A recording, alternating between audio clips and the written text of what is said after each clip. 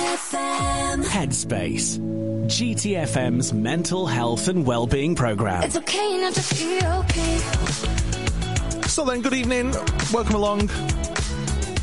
This is March's edition of Headspace, GTFM's mental health show with me, Colin Dixon, in partnership with Clontarf Maganu Mind, Valley Steps and Clontarf Maganu University Health Board. On this month's show, I'm shining the light on Eating Disorders Week. I have two special guests on the show this evening. James Downs, who's a mental health and eating disorder campaigner, writer and expert by experience. He'll be discussing his experiences and discussing eating disorders generally. I'll also be taking a medical professional perspective with Dr. Anne Harrod-Banner, who's a child dietitian and CAMS specialist, talking about how early intervention is key. Also, along with taking a look at a close look, should I say, at Eating Disorder Week 2021 and the charity Beat. Away from eating disorders, I'll be chatting to Neil Pimer, creative director at Aardman Animations. And if you're wondering if the name Aardman sounds familiar, then they are the creators of Shaun the Sheep and Wallace and Gromit. Neil will be talking us through their new campaign, What's Up With Everyone. We'll also be hearing from the First Minister Mark Drakeford as he spoke to Brad Williams last week about mental health and the view of the Welsh Government. And new for this month, I'll be bringing you my tip of the month to promote well-being, along with all the contact details for the topics we've covered this evening. As always, you can be involved with the show. It would be good to get your opinion or thoughts on any of our topics this evening. Just give us a text or a WhatsApp on 07935 245 325, or you can give me a call here in the studio this evening, 01443 404 404. You can also email me as well, colin@gtfm.co.uk. Right, let's get started then. Headspace. GTFM's mental health and well-being programme. So then, the 1st to the 7th of March is Eating Disorder Awareness Week. It's run by an amazing charity called Beat Eating Disorders. It was founded in 1989 as the Eating Disorders Association, and their mission is to end the pain and suffering caused by eating disorders. They provide support via a helpline for people who need it most. If you're not too sure about eating disorders, they are a really serious mental illness that have the ability to ruin and sadly far too often take lives. Around 1.25 million people across the whole of the UK suffer from a wide variety of eating disorders such as bulimia, avoidant or restrictive food intake disorder, that's commonly known as ARFID, or other specified feeding or eating disorders, that's known as OSFED, and anorexia, which tragically has the highest mortality rate of all the disorders. The focus on this year's Awareness Week is binge eating disorder. And I just want to play you a little clip from Beat, trying to explain a little bit more around binge eating disorder. You might think you don't know me, but you probably do. I could be your sister, your husband, or your neighbour. I'm 1 in 50 people who will experience binge eating disorder. And there are some things I want you to know. I don't binge because I enjoy it. I binge because I'm ill. I'm not overindulging because it's fun. I hate it. I've even stolen food or eaten from the bin. 1 in 3 of us gets so desperate we consider taking our own lives. 1 in 6 of us attempts it. More of us live with binge eating disorder than anorexia or bulimia. But because most people don't take our illness seriously, asking for help is really hard. With the right help, we can get better. I'm not quite there yet, but things are definitely improving with support. I know I can make a full recovery, but it would have been easier if I'd asked for help sooner. It would have been easier if more people knew what it was like to live with binge eating disorder. You can help people like me by getting involved with Eating Disorders Awareness Week this March. Find out more on the Beat website at beateatingdisorders.org.uk/EDAW. Let's start the conversation and help change lives. It's a very powerful message, isn't it? You can watch that on the Beat Eating Disorders website. That's beateatingdisorders.org.uk. Like other mental health illnesses, stigma is a real challenge for people to overcome, with 32% of people face stigma and misunderstanding every day in the workplace. It takes, on average, 27 weeks for eating disorder treatment to start after the first visit to a GP. And many believe that eating disorders affect just women. However, this is not the case. Up to 25% diagnosed with anorexia and bulimia are male, and 40% for binge eating disorder. And there isn't enough investment in research. Only 96p per person is spent on eating disorder research. And if you compare that to something a bit more serious, to cancer, for example, it's £228 per person for the research in cancers. It's clear to see that eating disorders are complex and there's not one single cause, but scientists and medical professionals are still learning about the different types of disorders, but they've concluded so far that it's highly likely to be a combination of biological, psychological, social and environment factors. Eating disorders are not about food, though, which is kind of a common misconception. Instead, eating disorder behaviours are a way of coping or feeling in control. As I said, to find out more about Beat, visit beateatingdisorders.org.uk, where they have a raft of great information and resources. We're going to take a quick break, and after that, I'll be speaking to my first guest, James Downs. This is GTFM. So we're looking at eating awareness disorders this month, and as it's Eating Disorders Awareness Week. And my next guest, James Downs, has first-hand experience of eating disorders and has been campaigning about these issues, working closely with charities such as Mind and the Royal Society of Psychologists, as well as speaking in public about his struggles and eating disorders just in general. I'm pleased to say that James joins me now on Headspace. Good evening, James. How are you? I'm all right, thank you. Yeah, I mean, as well as can be at the moment. It's very strange times we're living in, isn't it, at the moment? But this does seem to be a glimmer of light at the end of the tunnel. Definitely. I feel like we're in a bit of an in-between time. We're kind of not here, we're not there yet. And it's sort of testing our patience, but we're trying to be appreciative of the little things. So this week is Eating Disorder Awareness Week, and I think some people, when we talk about mental health, a lot of people do instantly go towards stress and anxiety and depression. They seem to be the more prevalent ones. But eating disorders falls into the category of mental health as well, doesn't it, James? And I'm sure there's a lot of different categories of eating disorder, but can you give us a bit of insight into what is an eating disorder and how does it get categorized? So I think you're right that we've got better at talking about mental health in general, but it tends to be more at the end of anxiety and depression, because I think people can relate to those maybe a little bit more. And when it comes to things like eating disorders, people don't necessarily have the confidence to talk about them, or they think that they have to have a lot of specialist knowledge to talk about eating disorders, because they can seem quite obscure or quite frightening, and people just don't perhaps feel confident to talk about them in the way that they do about depression. And I think that actually eating disorders don't require a lot of specialist knowledge for us to talk about them, because we all have mental health, and for some days it's good, other days it's bad. It goes up and down for all of us, and for some of us, around 1 in 4 of us, it will become a problem over the longer term, which would be a mental health problem or a diagnosable problem. So we can all relate to mental health because we all have mental health. It's just in different degrees. And when it comes to eating and food and exercise and body image, well, we all have a relationship with those things too. And I think we forget that. Like, we all have a relationship with food and eating, don't we? Yeah, absolutely. Because we all have to eat to survive. And that goes up and down in all of us. Sometimes we have better relationship with food than other times. And sometimes it's more organised. Sometimes it's more disorganised or disordered.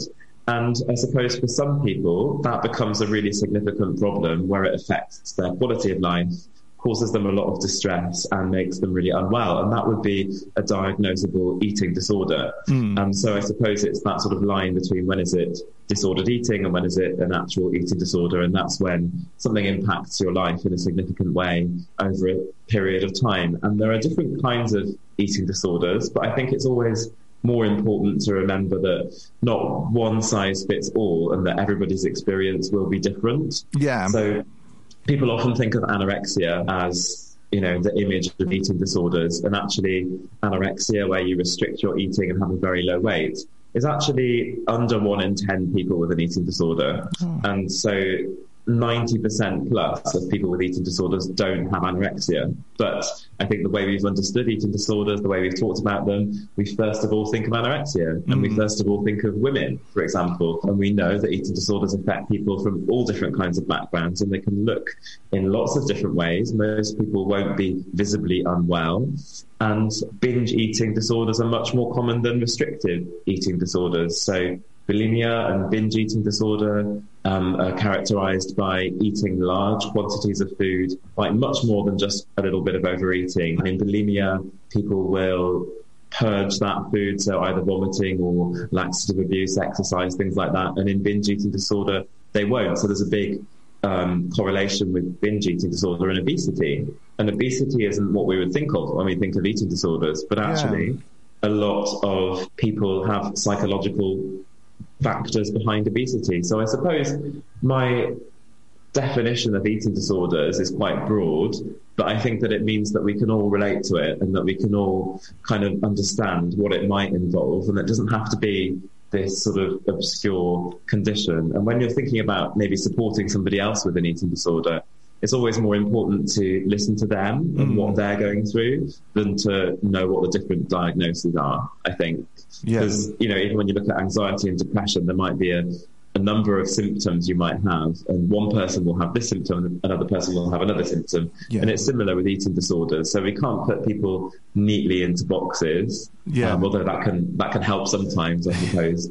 But it's always better to listen to people's actual experiences if you're trying to help somebody. You were mentioning around the anorexia side of things. Do you think that's mainly in the forefront of everyone's mind, because that's more of the stories that we hear within the press, for example, especially when you hear of celebrities or models who may be diagnosed with anorexia? And I think that's where people instantly, as soon as you say eating disorders, they go, right, okay, that you must have anorexia. But like, as you say, there are other elements to that. So is there a danger that it's being glamorized within media, for example? Yeah, I think that, if we have a stereotype or a typical image of what somebody might be like with an eating disorder, that's going to come from stories that we've been told, and that's really normal. And I think that the media has been quite good at telling stories of particularly women with anorexia, and that seems to be the narrative that we have. And, we can't blame people for thinking that eating disorders are skinny, white, middle class, probably teenage girls. And we know actually that's not the reality, but that's the story that's been told quite well. And what we need to do is to start telling more and more stories of diverse people and other people having their voices heard too, so that people will then not make assumptions and judgments and have those stereotypes. And like you said about eating disorders being glamorized, I think that there has been some of that. And there's also been sort of a trivializing element to that, which says that eating disorders are maybe like a diet gone wrong, or they're a fad that happens to young girls. And the media in the past, especially, it's gotten a bit better now, but have sort of bandied around the term anorexia quite a lot and almost portrayed it as though it's been a bit of a lifestyle choice for people. And we know that eating disorders are not a lifestyle choice. They're really painful lived experiences for people, and they're very serious mental health problems. But I think that, if we're going to change that narrative and start to tell a different story that actually reflects the reality that, around 25% of people with eating disorders will be male. Eating disorders are rising faster amongst Black and minority ethnic groups than they are amongst white groups. Then we have to start allowing spaces for more people to tell their stories so it's more accurate. Yeah, and it's interesting, isn't it? Because you normally, and I don't mean to stereotype, but when you think of eating disorders, you do think that it is, females, but it's interesting to hear that males suffer it from as well. And I remember watching Freddie Flintoff, actually. He had his documentary on BBC around bulimia, and I never knew that he suffered with bulimia, and it's quite interesting, isn't it, that it's very well hidden, eating disorders. And I thought that was really interesting and kind of inspiring as well in the way that he was very open and honest about what he was fighting. Yeah, I think that we need to have these people in the public eye who are able to talk about their problems. Not that that's a good thing that he's suffered from that, but it does give other people permission to talk about their problems too. And I think that's what I really admire about what he did with that documentary.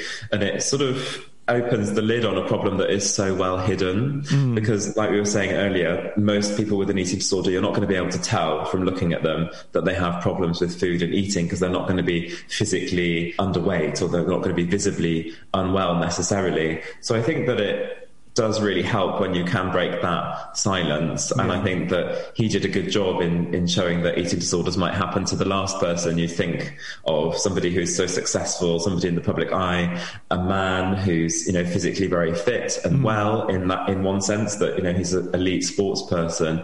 But I think it just goes to show that eating disorders can happen to anybody, and we can't make these judgments. I think that, having grown up as a man with an eating disorder, people around me did struggle to understand that this could happen to me. And that wasn't just, my friends and family and my school, it was doctors as well, and I had some really sort of ill-informed things said to me, like, why do you want to be skinny? Because only girls want to look skinny, boys want to be muscular. And I think that shows that, there's a lack of understanding, and there's a lack of training about eating disorders, actually, that I see in my work with the NHS, that, most medical students will have 1 hour's training on eating disorders in their whole undergraduate degree, in their whole qualification to become a doctor. They'll have 1 hour. And, we see that eating disorders are rising dramatically, and they're quite common when you compare it to other conditions. And to have 1 hour of training isn't enough. So it's no wonder actually that doctors don't have a very good idea, and they might bring their own prejudices because they don't have the training. But eating disorders definitely happen to men too. They might look a bit different. Men might have more problems around wanting to be very muscular and a drive towards being very muscular, and there are other differences in it. We often talk about how women might lose their periods. Well, that doesn't happen to men, but other things happen to men, and we need to have that reflected. And we need to be talking about that too, because I don't want people in the future to be like me and feeling that they're completely on their own. And I wish that I'd had somebody like Freddie Flintoff talking in the media when I developed an eating disorder when I was younger, because I think it could have helped. Yeah, and that's you are right. I mean, it does feel like, we know there's stigma across many. You can probably get a paintbrush and cross it across all aspects of mental health, can't you, in terms of that? But it seems even more prevalent within the eating disorder categories, or areas. I don't know which is the right word to describe them, but that as a male struggling through that disorder, that must have been difficult for yourself to kind of seek that, get that support and get someone to actually understand what you're going through. Surely it sounds like a very tough time. It was really hard, and I think that when it became obvious that I was really unwell, people did struggle to recognise that I had anorexia as a man, and I had every physical health test under the sun, because I think the doctors were like, it can't just be anorexia, there must be something else wrong with him, because this doesn't happen to boys. I think that would have changed a bit by now, but like you said, there's a lot of stigma around eating disorders, and I think a lot of people around me couldn't understand why I couldn't just eat, or why I had to, why I struggled so much, really, when I could understand what was happening to me. But we know that people don't think their way out of mental health problems. And I think what I'm trying to say is that people thought I was quite bright and that therefore I shouldn't have any mental health problems. Well, we know it doesn't work like that. And I think with eating disorders, historically, they've been viewed as, maybe a female condition, where women were sort of written off for their problems as just being hysterical. Or when we think about binge eating, we think it's about a lack of control and people are just greedy. Yeah. And these things, I think, are in the background when we're thinking about eating disorders. And sometimes I've heard people describe people with eating disorders as manipulative or attention seeking. Oh, wow, and I think that those attitudes do still exist in some areas of society. And I wish that people could try and think about it from the other perspective, that actually somebody with an eating disorder is really suffering, and that, they might be very defensive if somebody tries to help them and take away their way of coping, because an eating disorder is a way of coping, and it's not a very healthy way, but it's there for a good reason. And when somebody tries to take it off you, then you might naturally be quite defensive, but that's not out of being manipulative. That's out of being really scared and actually, really suffering. So I think we need a lot more compassion when we think about it. And binge eating disorder, it's not because somebody's greedy. It's probably because there's some really difficult emotional drivers of that behaviour. And it's so easy to stand and judge and say, oh, somebody's just greedy. But actually, we know mental health goes a lot deeper than that. So I wish that people could not make those judgments, I suppose. Yeah, and I mean, I read a stat that said that during lockdown, the number of eating disorder referrals have kind of rocketed, and we're going to be speaking to Clontarf Maganu Health Board. One of their dietitians is going to be joining us a little bit later on in the show to talk around what they're seeing from a health board perspective. But it kind of worries me as well, because more and more people now is turning to social media, looking at news stories and such. But I read something, it was on the Beat eating disorder website, around like Instagram, for example, the Finspiration posts and stuff like that really can't help if you're struggling yourself and you're looking at these pictures of what is perceived to be the correct body shape and such like that. I mean, they've got to step up their games, surely, to kind of try and get rid of this, you know, because that's feeding into the stigma as well, isn't it, really?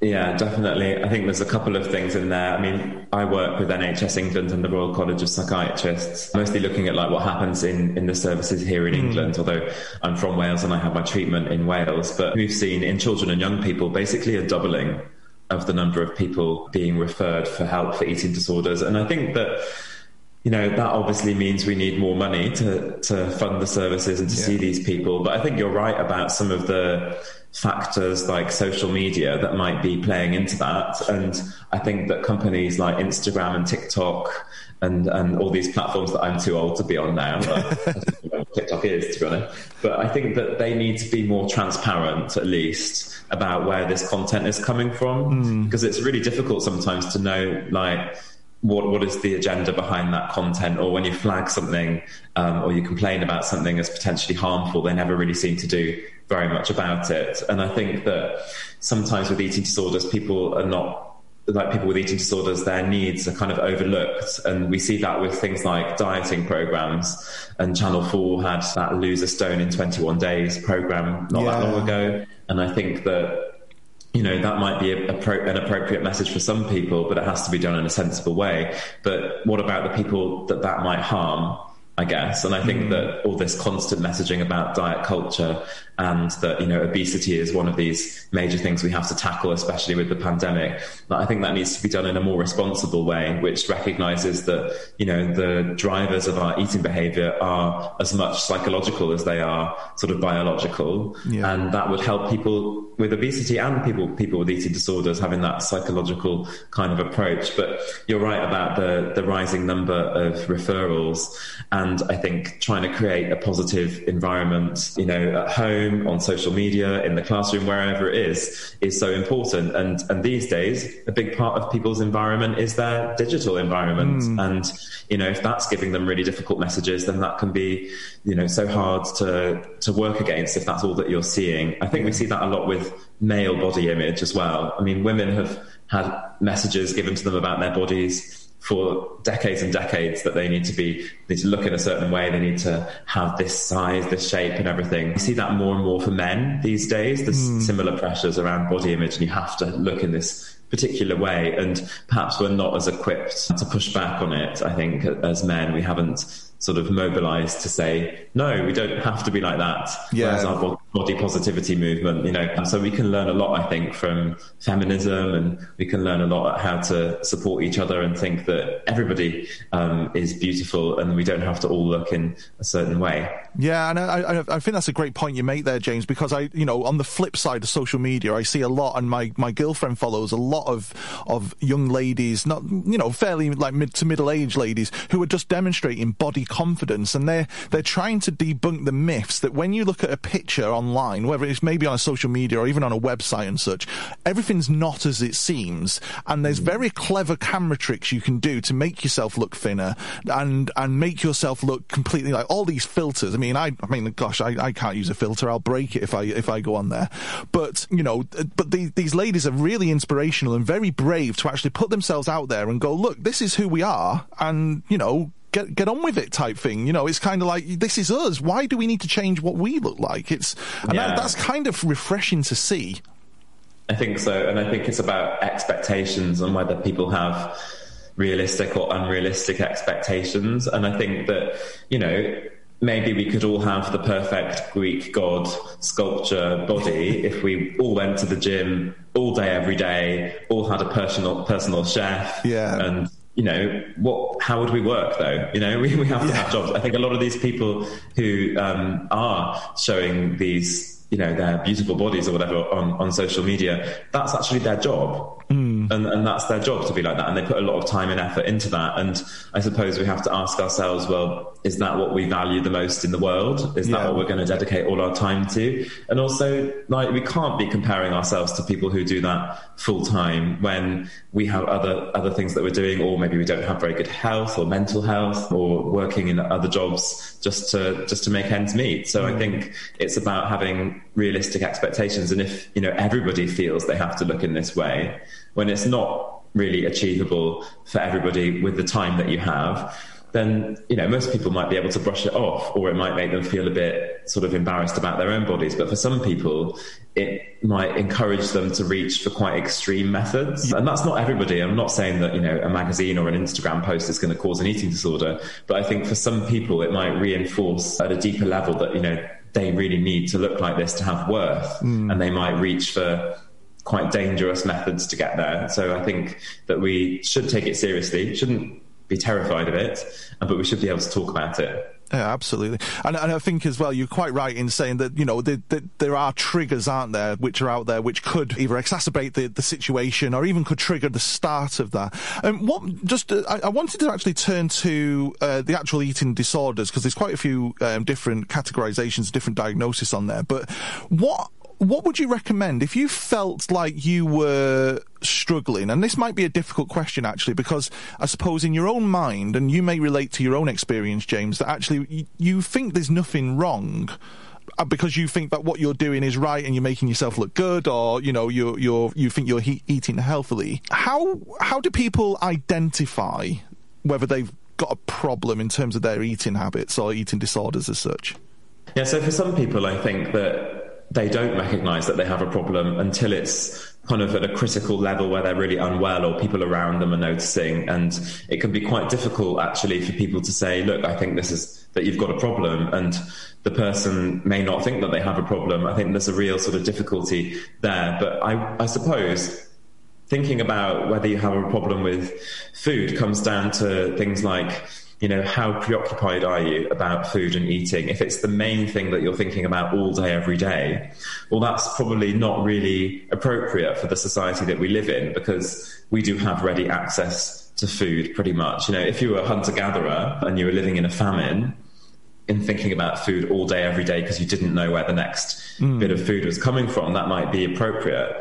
But these days, that's not really appropriate. So it's a kind of sign that, maybe there's an overemphasis on food and eating. And I suppose as well, if the way that your body looks, or your shape, or your appearance is a really big part of how you value yourself as a person, then that might be a sign that actually that's a little bit too rigid. Yeah. Because, your number on a scales does not define how much you're worth as a person, and we're all worth, an infinite amount as human beings. But I think that we can start to sort of equate a certain weight or a certain shape or a certain look with being either successful or attractive or whatever it is. And there's some truth in some of those things, because society tells us we need to look in a certain way.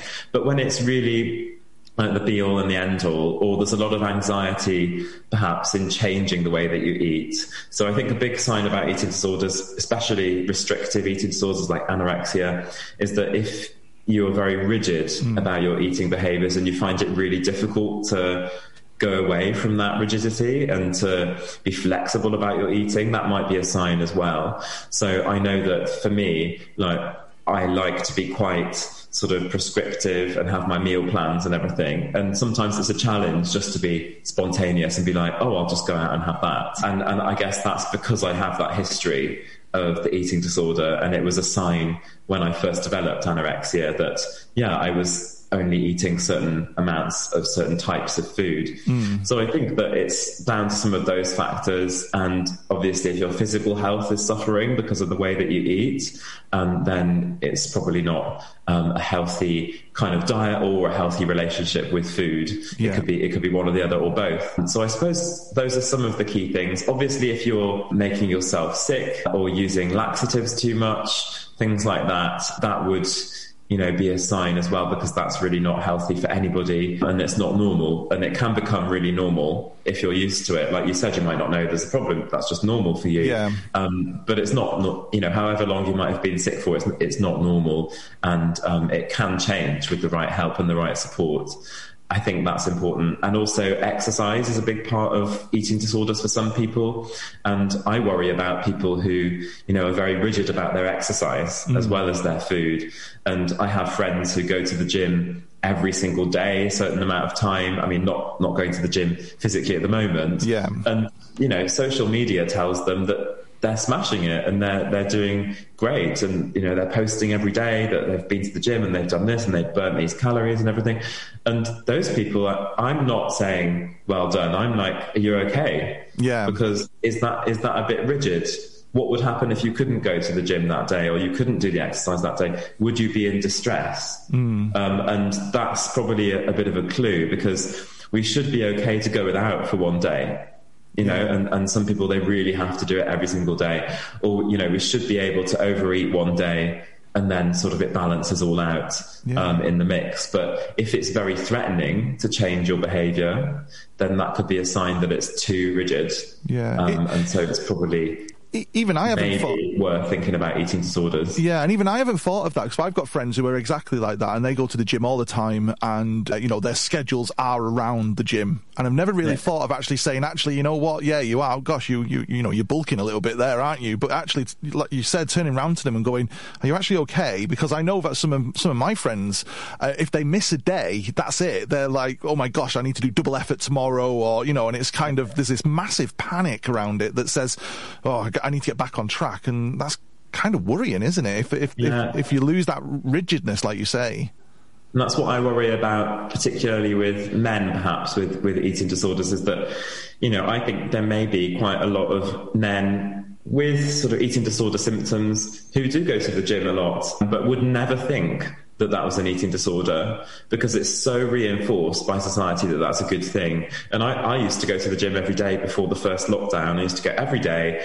And I have not been back since when I've been able to go back, because I realised actually, no, that was part of holding me back from recovering, and that I needed to be more flexible about it, more psychologically flexible about it. And I think of some of the guys who I would see every day in the gym doing the same things, exercising a lot to the point that they were injuring themselves and still exercising on top of the injuries, having all these different protein shakes and everything, same things every day. And good for them if that's what they really want to be doing. But my question, I suppose, would be like, is that what you really do want to be doing? Or is that what you feel that you have to do? Maybe because society told you to do it or whatever. But I think that, maybe deep down, some people are not actually that happy doing that. And I used to force myself to exercise when I was really tired. And one of the big things in my recovery was, going to the gym, being like, actually, I'm really tired. I don't want to be here. I'm going home. And not forcing yourself to it, because otherwise it's very punishing. And I think a lot of people's experiences of eating disorders are quite punishing,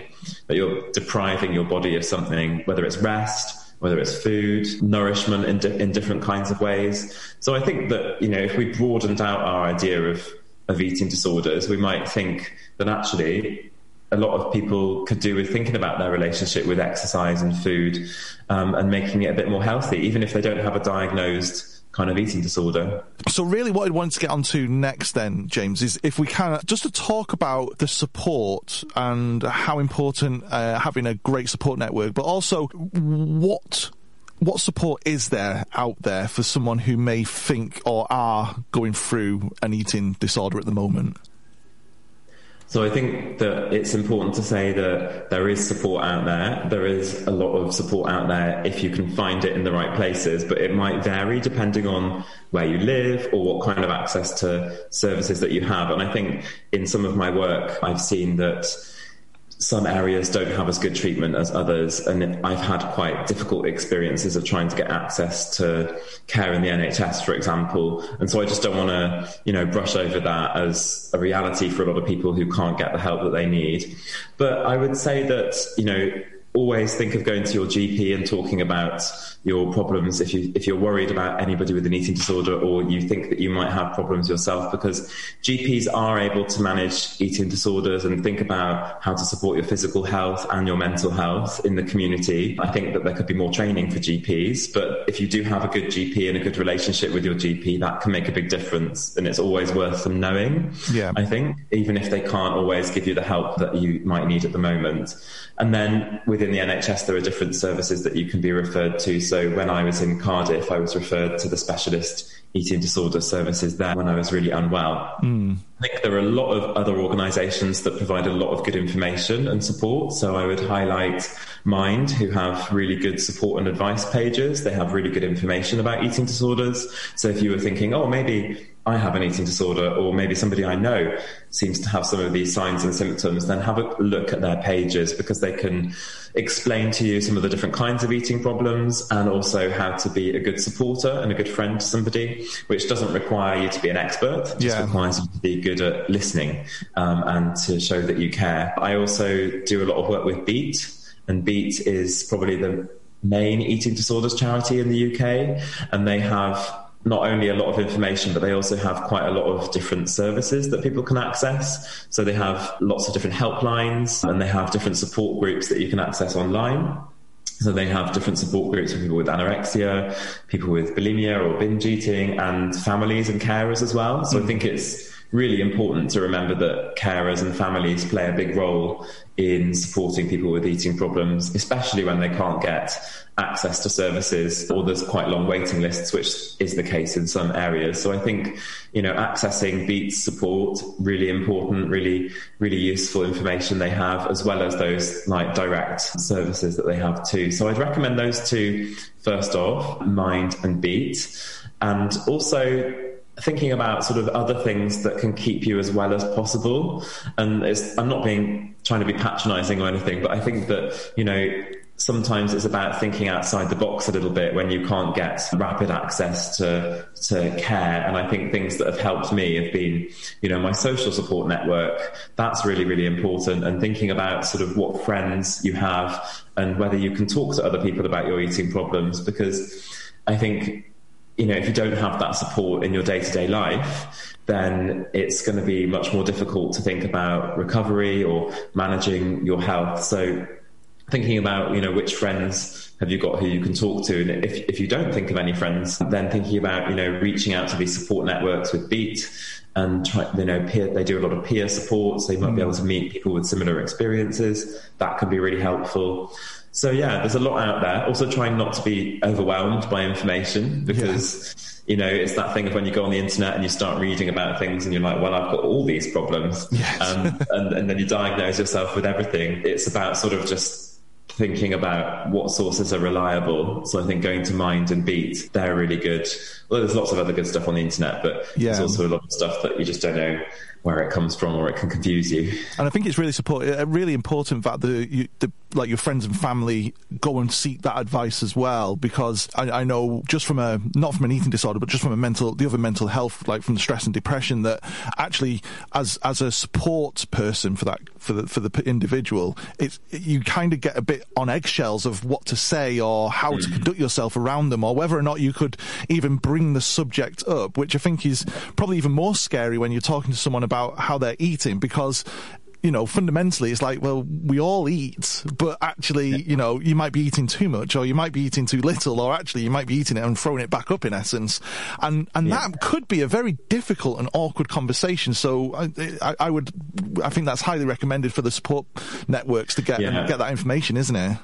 Definitely. And I think that people are frightened of talking about eating disorders or saying the wrong thing. And, that if you're trying to support somebody, then you obviously want to help them, and you want to help them improve their behavior, and if somebody's not eating, you want them to eat. It's really natural, but you can't make them and you can't force them, and if you do try and force them, it's only going to get their backs up, I suppose, because people have to want to do it for themselves. So I guess my advice, if somebody was supporting somebody with an eating disorder, or that they think they have an eating disorder, is not to be really forceful, and not to say you have to do this and you have to do that, or if you don't do this, you're going to be really unwell. I think it's about taking a step back, recognizing that you're not a therapist, you're not a specialist, you're not going to fix somebody, but you can listen to them. And actually what people really want sometimes is to be listened to without that threat of, I'm going to take away your coping mechanism. Yeah. Because if we think about eating disorders as coping mechanisms that might have just gone a bit wrong, and I've realized in recovery that, my eating disorder was a coping mechanism, because if I controlled my food and my body, I didn't have to feel certain other feelings that I didn't like. I didn't have to feel a lot of anxiety because I was kind of safe in the eating disorder. But, if you're asking somebody to stop doing that and stop using that coping mechanism, that will feel threatening, and they do need a lot of other support and a lot of other skills instead. So I think if you can support somebody by listening, you might help them to make the changes later on. But I think that people find it easier to make changes and easier to accept help from people if they can trust them. So showing somebody that you can just listen to them, you can talk about food, eating, like in a really general way, where you're not forcing somebody to change, and where they might be able to talk to you about how they feel about it, rather than just what they're eating, what they're not eating, but actually like, how do they actually feel about it? Then that could make a massive difference for them, and that could stop them from feeling so isolated, because eating disorders are really lonely and really isolating experiences, and they're very private experiences a lot of the time. So I think that, you might not think that you're helping very much or doing anything practical by listening, but by listening, you could be completely changing the direction somebody goes in, and you could really help somebody towards recovery. It's building that trust, isn't it? Because I've, from what I've been researching and reading prior to us chatting to this evening, like you said, it's most eating disorders are hidden away, and it's, if you've got that individual who you trust and will listen and not judge, then actually you can start to build that confidence to go, it's actually all right, actually, and I can let myself go a little bit to get people to understand what I'm feeling, and all that kind of support that you need around that, without the need to be feeling like you need to hide it away because the rest of the world is judging what's happening from there. I just wanted to turn to recovery, and and you might correct me if I'm wrong, but I kind of feel like with all types of mental health, eating disorder is probably one that is kind of just needs to be managed rather than a full recovery, and it's never going to happen again. Am I right in saying that, or is there an end state where actually you're having no longer of these thoughts? It doesn't, you kind of, I don't want to use the word normal, but there's kind of some normality in your everyday life. Yeah, I think that's such an interesting question, and I don't think that we have a really good answer to what recovery is in eating disorders, because, we'll all have a relationship with food and eating forever, so long as we're alive. And I suppose we need to get a better idea of what a healthy relationship with food looks like. It's that same with mental health, isn't it? That, we ask questions about mental health, and we're very good at saying what mental ill health is.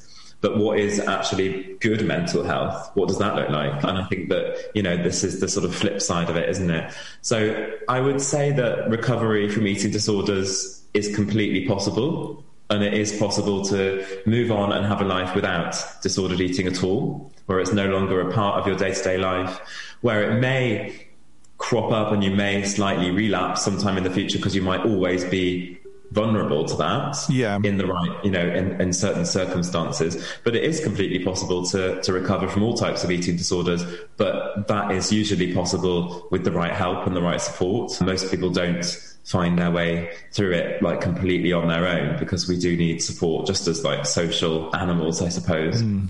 But you're right in that a lot of people think that eating disorders are kind of just there with you forever, and once you have it, that's kind of it. And that's something that I was told when I was growing up, that you'll live with this for the rest of your life. And it's not a very positive message. It's also not accurate, but we do need to get better at giving support, and we need the NHS to be able to give treatment quicker for people, and we need to do more research actually into what works, because whilst recovery is possible, the rates of recovery are actually quite low. Like, we know that around, in the best case scenario, if you get good treatment kind of at the right time, then you've got about 40 to 50% chance of recovery, which is not great. It's not like, it's not like a jab or a vaccine that's like 95% effective, So 40-50% in the best case isn't great. It's a good start.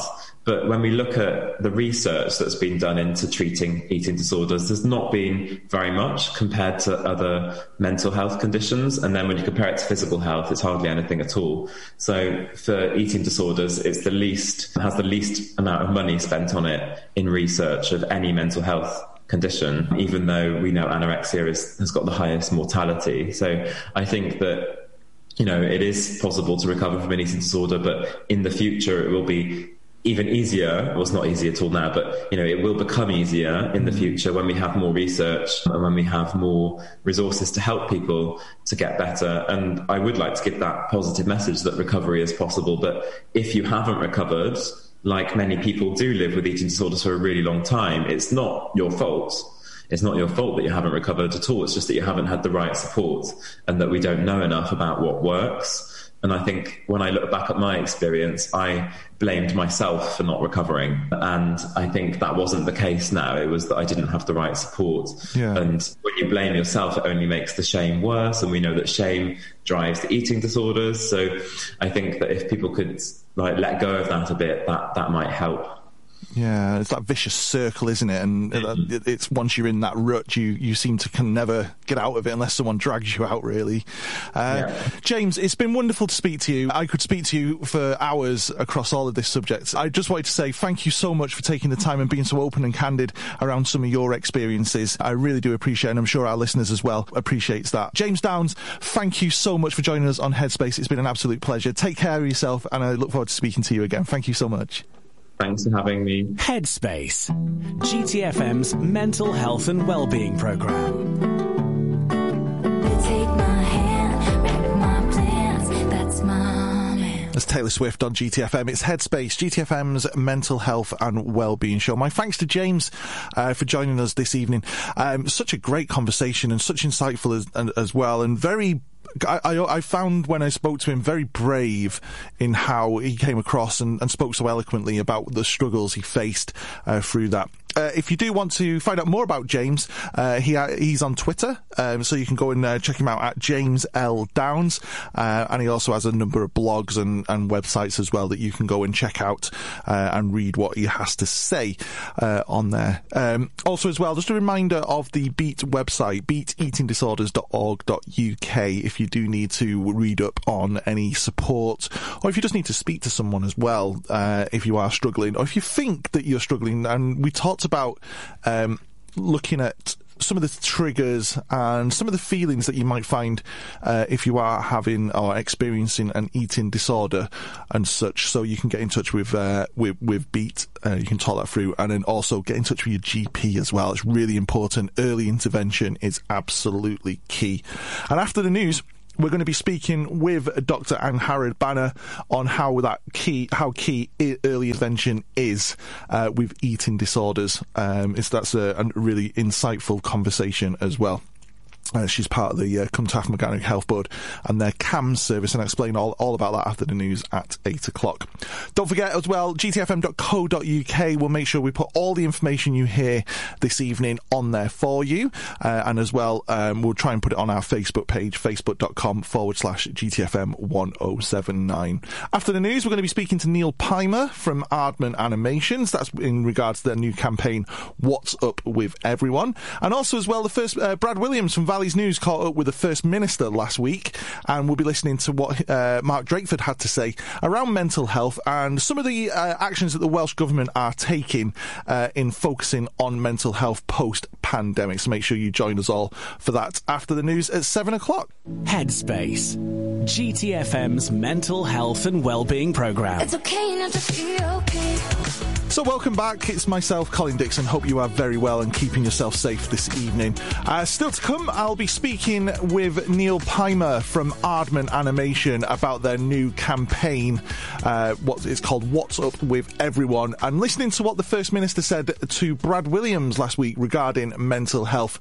For now, though, we're still focusing on Eating Disorder Awareness Week, and throughout this pandemic, the new number of referrals in children and young adults has significantly increased, around 29% uplift at the moment, current stats out there currently. And as we heard from James before the news, getting help is really key to starting on the road to recovery.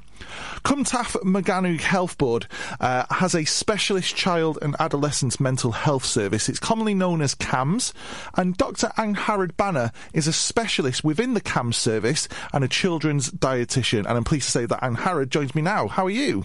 I'm good. Thank you very much, Colin, and thank you for inviting me. No problem. Quite worrying times at the moment in terms of the number of referrals. I read a stat that said, I think it was about 29% increase on referrals into GPs for children who may be suffering with a eating disorder, really.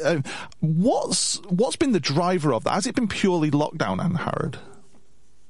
I think the driver has been locked down, Colin. You know, young people have been without school, without routine, and they've really, really struggled during this time, as we all have, but I think particularly for our young people. And, you know, last year there wasn't really much for them to do, was there? I mean, and so young people were focusing more on healthy eating, maybe on exercise, and for some this developed into unhealthy obsessions and then a diagnosable eating disorder. So it's been a really worrying time, and absolutely referrals have rocketed. I mean, I've got some local stats in that in Bevan, in their CAMS service, they had a rise of 73% of referrals. Wow, gosh. So it's really very concerning. And the inpatient unit in Bridgend, they usually have 6 or 7 beds taken up by eating disorder patients, and they've currently got 13 or 14 beds. So it's, that's quite worrying, isn't it? And is it purely down, so when you look at the reasons why it's happening, what are the triggers that are happening? So you mentioned it could be born out of maybe boredom, not having a lot to do and such like that, but I take it social media has a big impact on some of this referral as well, maybe? I'm not too sure. What's the triggers are you seeing?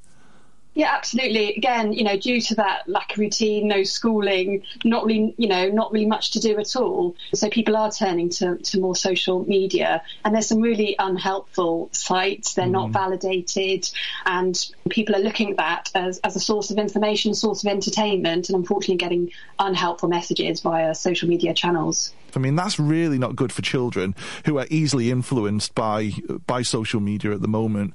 What's the role you play then, Angharad, in terms of because I know that you're a dietitian. Where do you come into the scene?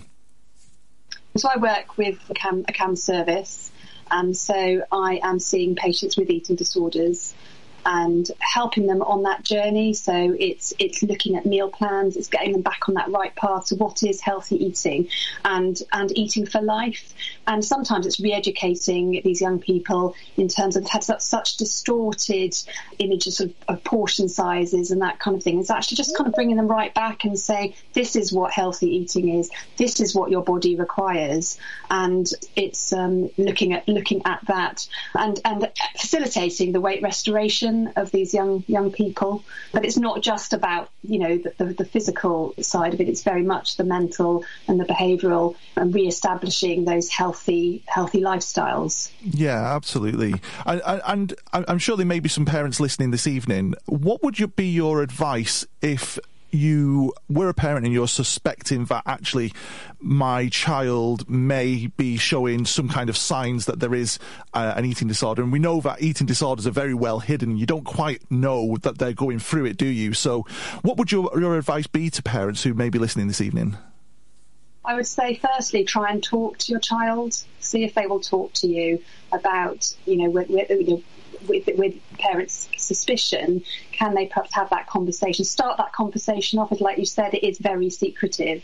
they may not be willing to talk. I think the next protocol is going to the GP and seeking advice from the GP, as well as looking at the BEAT website. The BEAT website has a huge amount of information for parents, and also for those GPs who perhaps are less aware of eating disorders. There's information for GPs as well, which the parents can actually, take along with them to their appointment. And I do think, there is a lack of education amongst GPs. Obviously, they're dealing with lots and lots of diagnoses. So it's, if you are concerned, it's kind of pursuing that, because we know that with early intervention that recovery is possible, and early intervention is key to that recovery. So if you are concerned, keep getting checked with the GP. Perhaps it's just monitoring, their weight and going from there. And how easy is it for referral, Ann-Harrod? Is that process pretty simple, or what are the steps that someone would need to take, either a parent or maybe it's a young person or children listening this evening? So the referral into a CAM service would come via a GP. Okay. So that is a very straightforward process. And what we don't want is GPs delaying that referral. If there is a suspicion of an eating disorder, then that referral should go in. Okay, and that's great advice. So if you are listening this evening, you think, you know what, it is all about, and it's the same across all mental health subjects, isn't it, at the moment? It's just talking and trusting that one person, maybe two people in your life that can help you seek that advice or actually get you into where you need to be from there. Once they've been referred, what does the recovery look like, Ann-Harrod, as they're going through that process? Is it medication, or is it psychology, or what does that look like? So it's quite a long process, and I'd say don't expect necessarily a quick recovery. It can take many months, sometimes years, and the approach is very much family-based therapy with a family-based therapist, with a specialist nurse, and as well as that would be, dietetic intervention as needed. For some, medication is needed. For the majority, no. But it's very much on an individual basis. But you get to know the team really well within CAMS. They're very supportive, and there's lots of support out there once you're in the service. Yeah.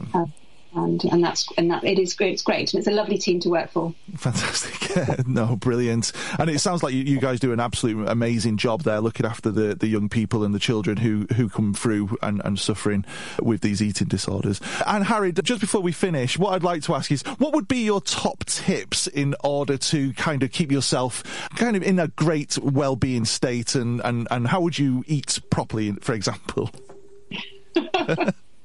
Eat a wide variety of foods. I love cooking. I love cooking my kids. I love eating. We enjoy all kinds of different foods, and that's really important, as well as drinking, appropriately, as in water, perhaps not maybe the other beverages. So keeping yourself well hydrated, eating regularly is really important. And also getting out and getting some fresh air. I think it's really, really good for all of us. Yeah, no, absolutely. My dog has never been walked so much through lockdown, that's for sure. So she won't know what to do when I end up going back to work. Ann-Harrod, thank you very much for joining us this evening. I really do appreciate the time. We'll make sure on our website at gtfm.co.uk, we're going to link through to that BEAT website that Ann-Harrod talked about. There's some great resource on there, and everything you need to know about eating disorders is all prevalent there as well. Ann-Harrod Banner, thank you very much for joining us on Headspace this evening. Thank you very much. Thank you, Colin. GTFM Headspace, GTFM's mental health and wellbeing programme. So, a few days ago, Valley's News' Brad Williams spoke to the First Minister of Wales, Mark Drakeford. He touched upon the subject of mental health. The Welsh Government have since published their vision for a health and social care system which is fit for purpose, and is built around the following principles. People are healthier and happier. Health and care services are better and easier to access, and health and care services are innovative and use the latest technology. Staff in health and care are looked after and motivated. So let's have a listen to what the First Minister had to say to Brad. Well, I think if the question implies that there's going to be a long goodbye to coronavirus, then that is the view that I take too. I'm afraid I do not believe that it's the sort of experience that in one leap we'll be free and it'll all be behind us. And even when the physical impact of the disease has diminished, the mental and well-being impact of it is going to last well beyond the public health crisis itself. So the Welsh Government is already putting in place strengthened mental health and well-being services of a whole variety of sorts. I really think one of the things we've learned in the last 12 months is that you've got to offer access to those services in a variety of different ways, because what suits one person definitely doesn't suit somebody else. So we have a 24-hour telephone helpline, for example. It's right through the day, every day of the year, including Christmas Day. And some people, that's what they want. They want to pick up the phone and they want to talk to somebody, and they want to know that they'll never need to meet that person again, because they may want to say things to them that they wouldn't want to. So for some people that works. Other people want to see somebody who they will meet regularly. They want to build up a relationship. They want to be able to return to topics. Young people, particularly, are big users of online support services for mental health. Exercises that people can be given to do, techniques that people can learn. So our approach is to try to make sure that we strengthen the whole range of ways in which people can get help in the future. What we need to have is people able to make the choices that they know will work best for them. So thanks to the First Minister and also Brad for that interview. We're trying to get the Minister for Mental Health and Welsh Language onto Headspace at some point, Eluned Morgan MS, to talk about what the Welsh Government are focusing on around mental health, and just to hear her opinion on how she's going to tackle things over the next few months. So keep the tune to us. Hopefully over the next few months we'll get to speak to Eluned Morgan.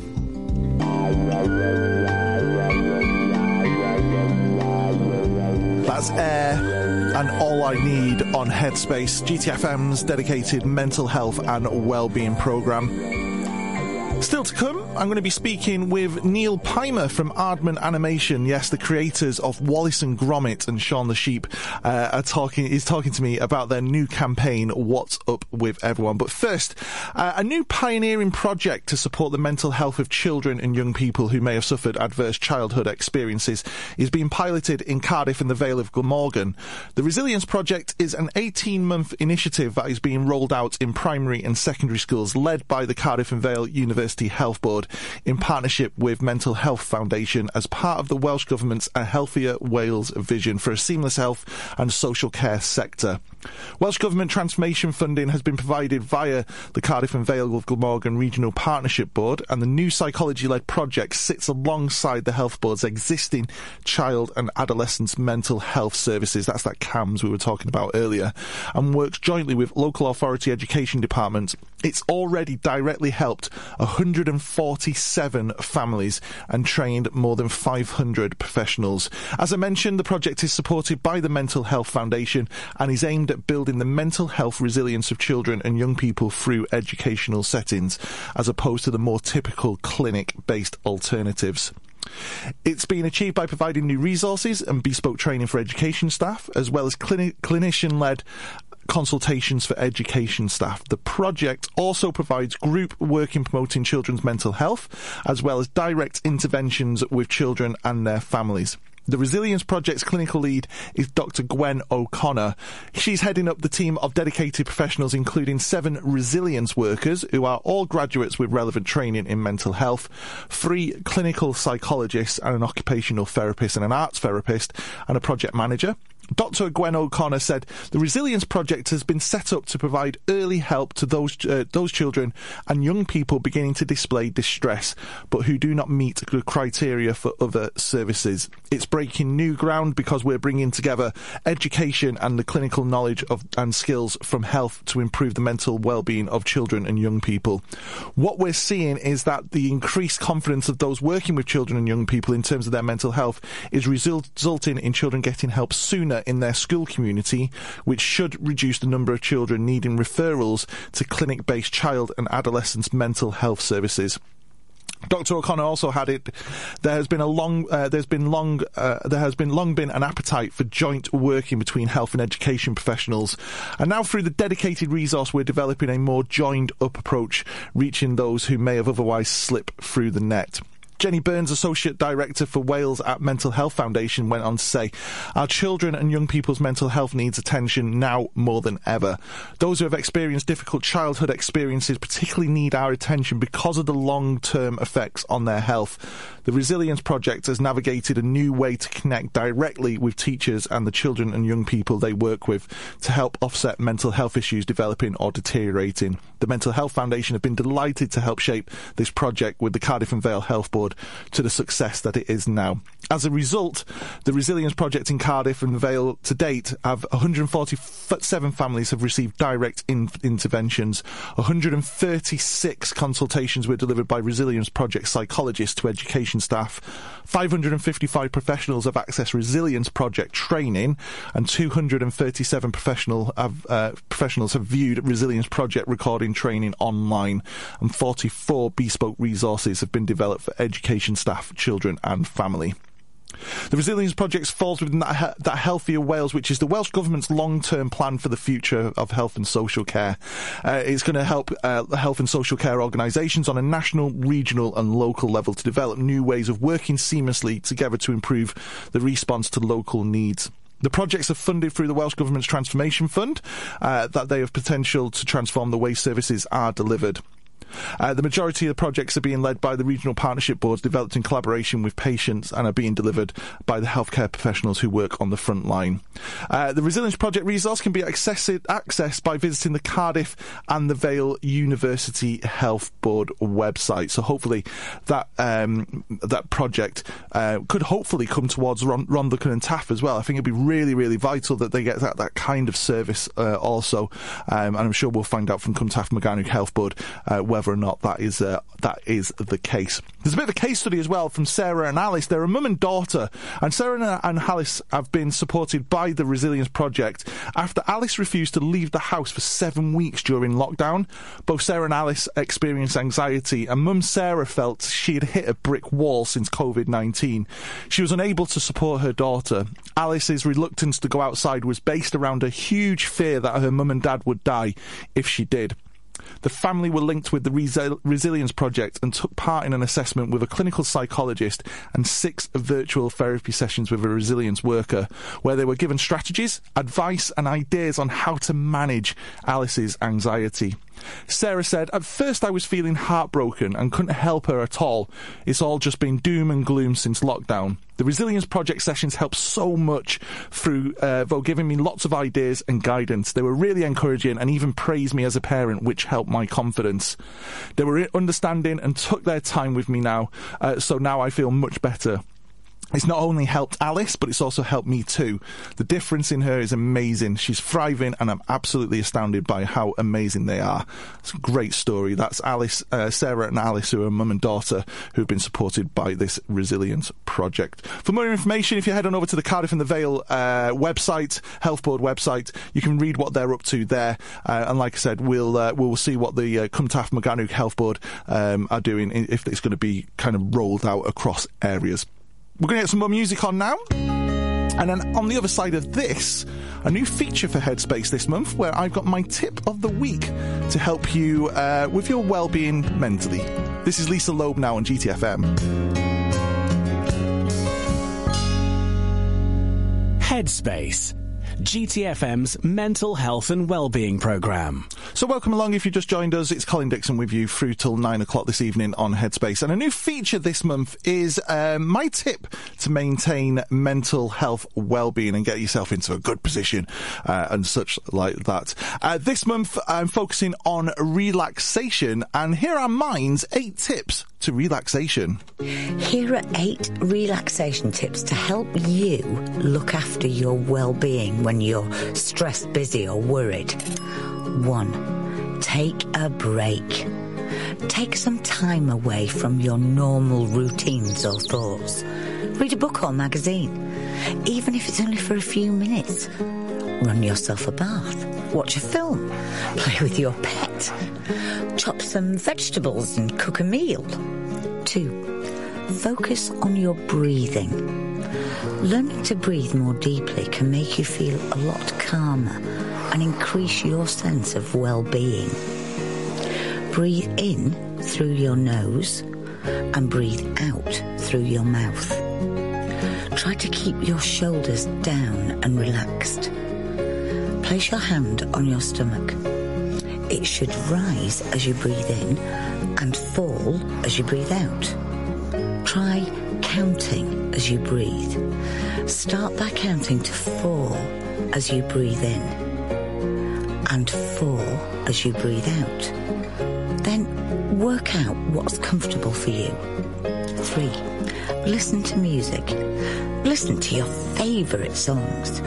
Turn it up and dance or sing along, or put your headphones on and close your eyes. Really listen to the music. Can you pick out different instruments? Can you hear a drum beat or a certain rhythm? Let yourself focus on the music and let other thoughts drift away. 4. Picture yourself in a relaxing place. Think of somewhere relaxing and peaceful. You might choose a memory of somewhere you've been or a place you've imagined. Close your eyes and think about the details of this place. What does it look like? What kind of colours and shapes can you see? Can you hear any sounds? Is it warm or cool? Let your mind drift and your body relax. 5. Try active relaxation. Relaxation doesn't have to mean sitting still. Gentle exercise can help you relax too. Look for a gentle exercise class in yoga, Pilates, or gentle stretching. Take a gentle walk, going at your own pace. You might choose to go for a longer walk, but even a few minutes of walking can help you feel relaxed. 6. Use a guided relaxation exercise. Guided relaxation or meditation exercises are widely available, and lots of them are free to use. You can search online, look for an app to download, or see if your local library has any books or CDs.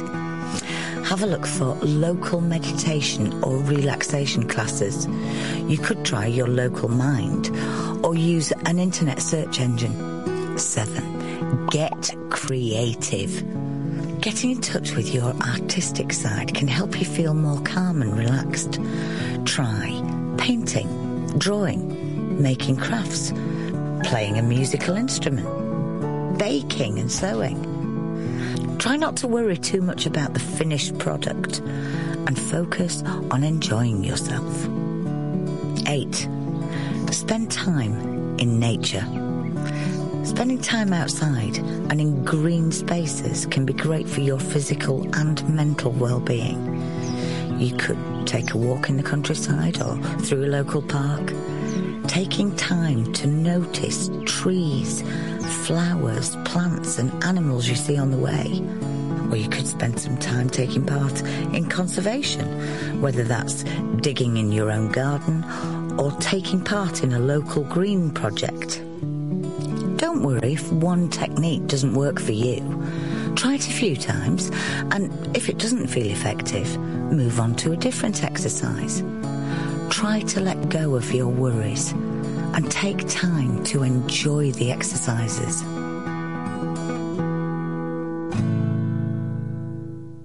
Some great tips there from Mind. Do you want more tips?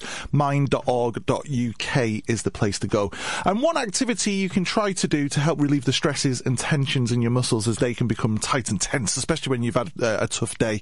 This exercise helps you notice tensions in your body and then helps you relax your muscles. So what do you need then? So if you've got a pen and paper, you can jot this down, or actually if you want to follow along at home, you're more than welcome to do so. So what you need somewhere comfortable to sit or to lie down, and you need a space where you won't be interrupted. So if you've got a cat who's a bit crazy and he'll jump on you, or a dog, try and put him in the other room just for 5 minutes or so. What do? So number 1, you lie down and you sit with your back straight and your feet on the floor. Close your eyes and focus on a spot in the distance. Step 2, you should start clenching your toes as much as you can for seconds, then releasing them. Notice the difference between the two feelings. Feel what it likes when you tense up, and then feel what it's like when you release them. Number 3, match this to your breathing. Tense your muscles as you take a deep breath in, and then you relax as you take a deep breath out. Step 4, move your body to your thighs, your stomach, and all the way to your shoulders and your hands, clenching and relaxing each muscle in turn. Take time to notice any parts of your body that feel tense, tight, or tired. You can repeat it as much as you need if you still feel tense. Step 5, take a moment to relax. So if you're lying down, slowly start to move. Don't rush up. Gently begin to move around. And when you feel ready, you can stand up slowly. Hopefully, and little tips just help relax your body, get rid of all that tension, all that stress out of you, and you can, you feel like you've just released all that pressure from the day. If you want more information on tips for mental health well-being, visit mind.org.uk. Loads of great resources on there. Right, we'll play a tune after this. We're going to be speaking to Neil Peimer, Creative Director at Aardman Animations. It's London Grammar on GTFM. This is Strong. It's just coming up to 8:45. It's Headspace, GTFM's dedicated mental health and wellbeing show with myself, Colin Dixon. Hope you are very well this evening. Busy show already through talking around the Eating Awareness Disorder Week and all, and speaking to James and Harrod. And we've heard from the First Minister.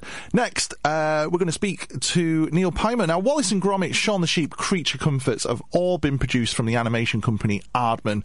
Their latest project has seen a series of 5 short animations highlighting some of the key issues experienced by young people, such as loneliness, perfectionism, and competitiveness.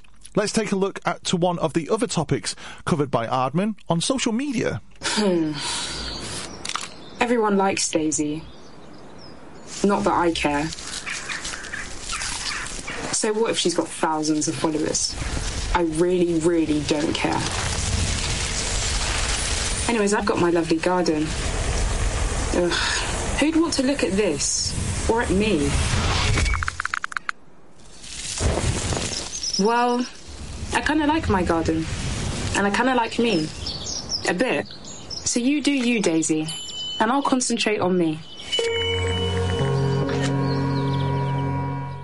So that's one of the animations that Aardman created. To talk more about this, I caught up with creative director of Aardman, Neil Peimer. So the Arts and Humanities Rights Council came to us with the project, and they'd seen some of our previous work that we'd done around Alzheimer's and postnatal depression, and they wanted to pair us up with some of their researchers and our animation expertise to create a project around mental health in young people, which obviously we jumped at the chance to take on board. So What's Up With Everyone is the sort of culmination of that project, and it's a series of 5 animated films, a website and a social media campaign, which is really about kind of improving mental health literacy in young people, reducing stigma and opening up conversation. Like you said, it's for 17 to 24-year-olds, and it's for people who, young people who might be moving away from home, starting university, moving away from their support networks and dealing with things that they haven't really had to before.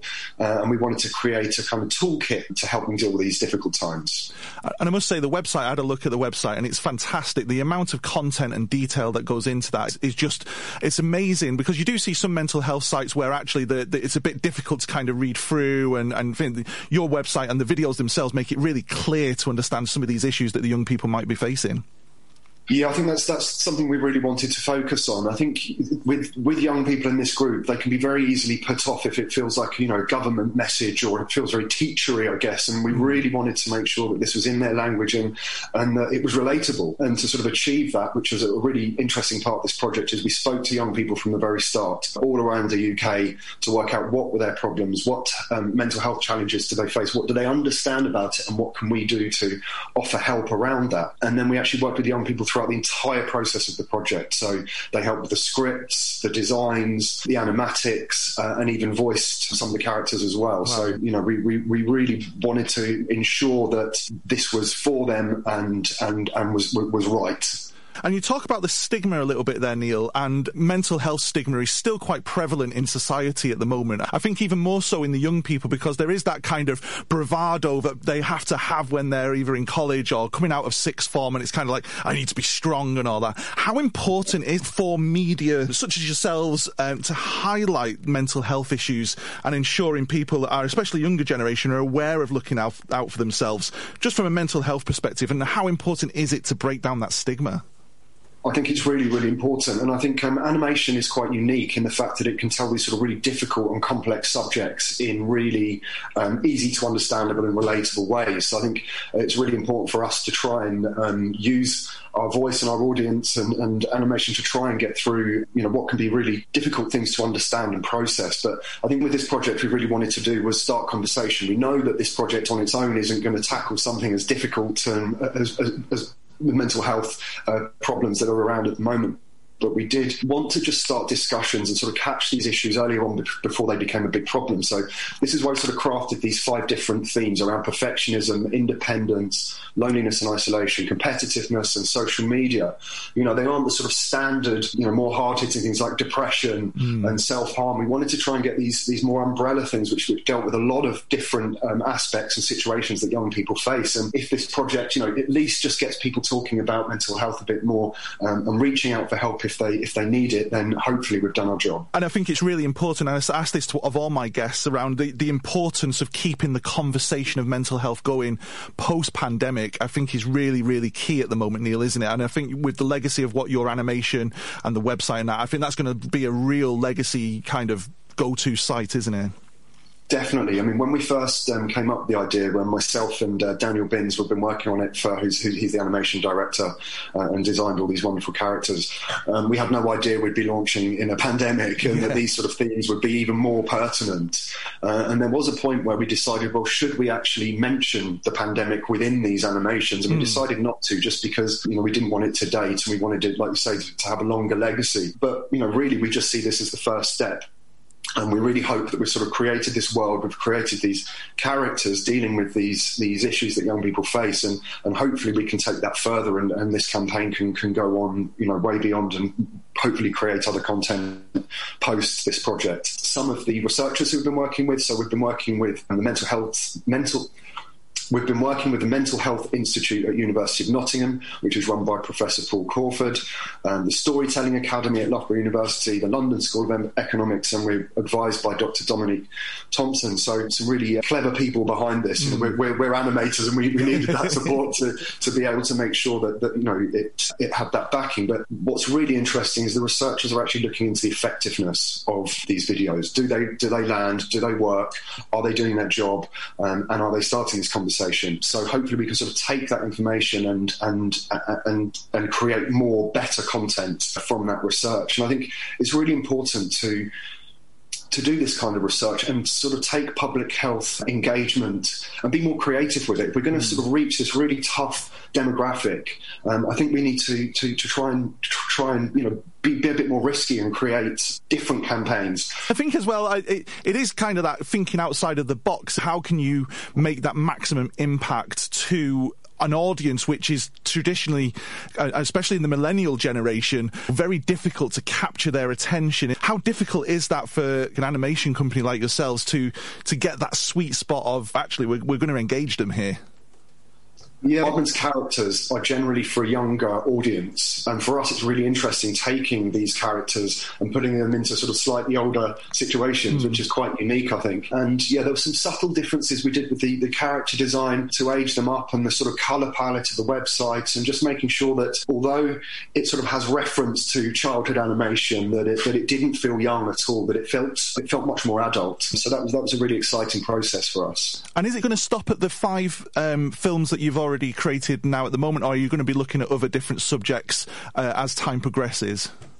Currently, it will be these 5 animations, but we've got a lot of stuff happening on social media with other little bits of content. Like I said, we would love to be able to take this project further. I think, this is hopefully just the tip of the iceberg. It's such a universal problem, mental health, that I think the more we can do, the more content we can create, and the more people we can get talking about it, the better. So hopefully there will be more. But as well as the films, obviously we talked about the website. There's a load of really interesting content there. We worked with all of the mental health experts that I just mentioned to create that, but also with young people as well, to make sure that it was in their language. So hopefully there's a lot of useful information there, self-help tips, and should anyone need further help, there's links out to some really good support too. We'll share that on our Facebook page as well and on our website, and get everyone to link in through there.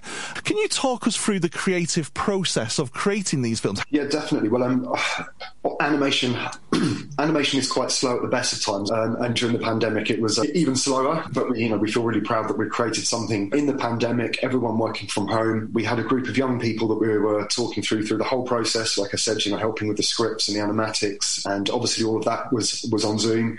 They did an amazing job, and the project wouldn't have been what it is without their input. When we first took the scripts, they're so different to how they ended up because of the young people's input. So we had quite a lot of sarcasm in there, and in fact their input made them a much more subtle and gentle project. So yeah, the humour's still there, but their input was really, really, really invaluable. When it came to the characters, the young people as well, they thought it was really important that they were as relatable as possible and as inclusive as possible, which is kind of why we chose animals.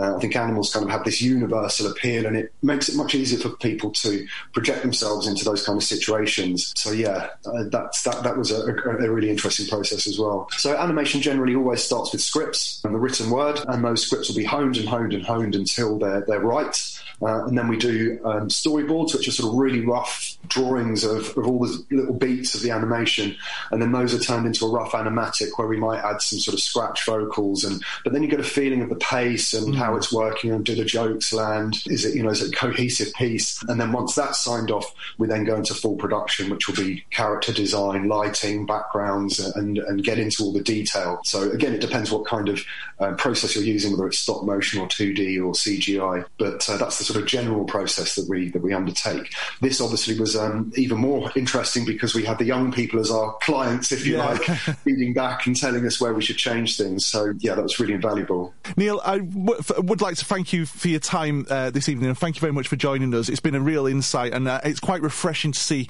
a new spin on how to tackle mental health, and especially within our younger generation.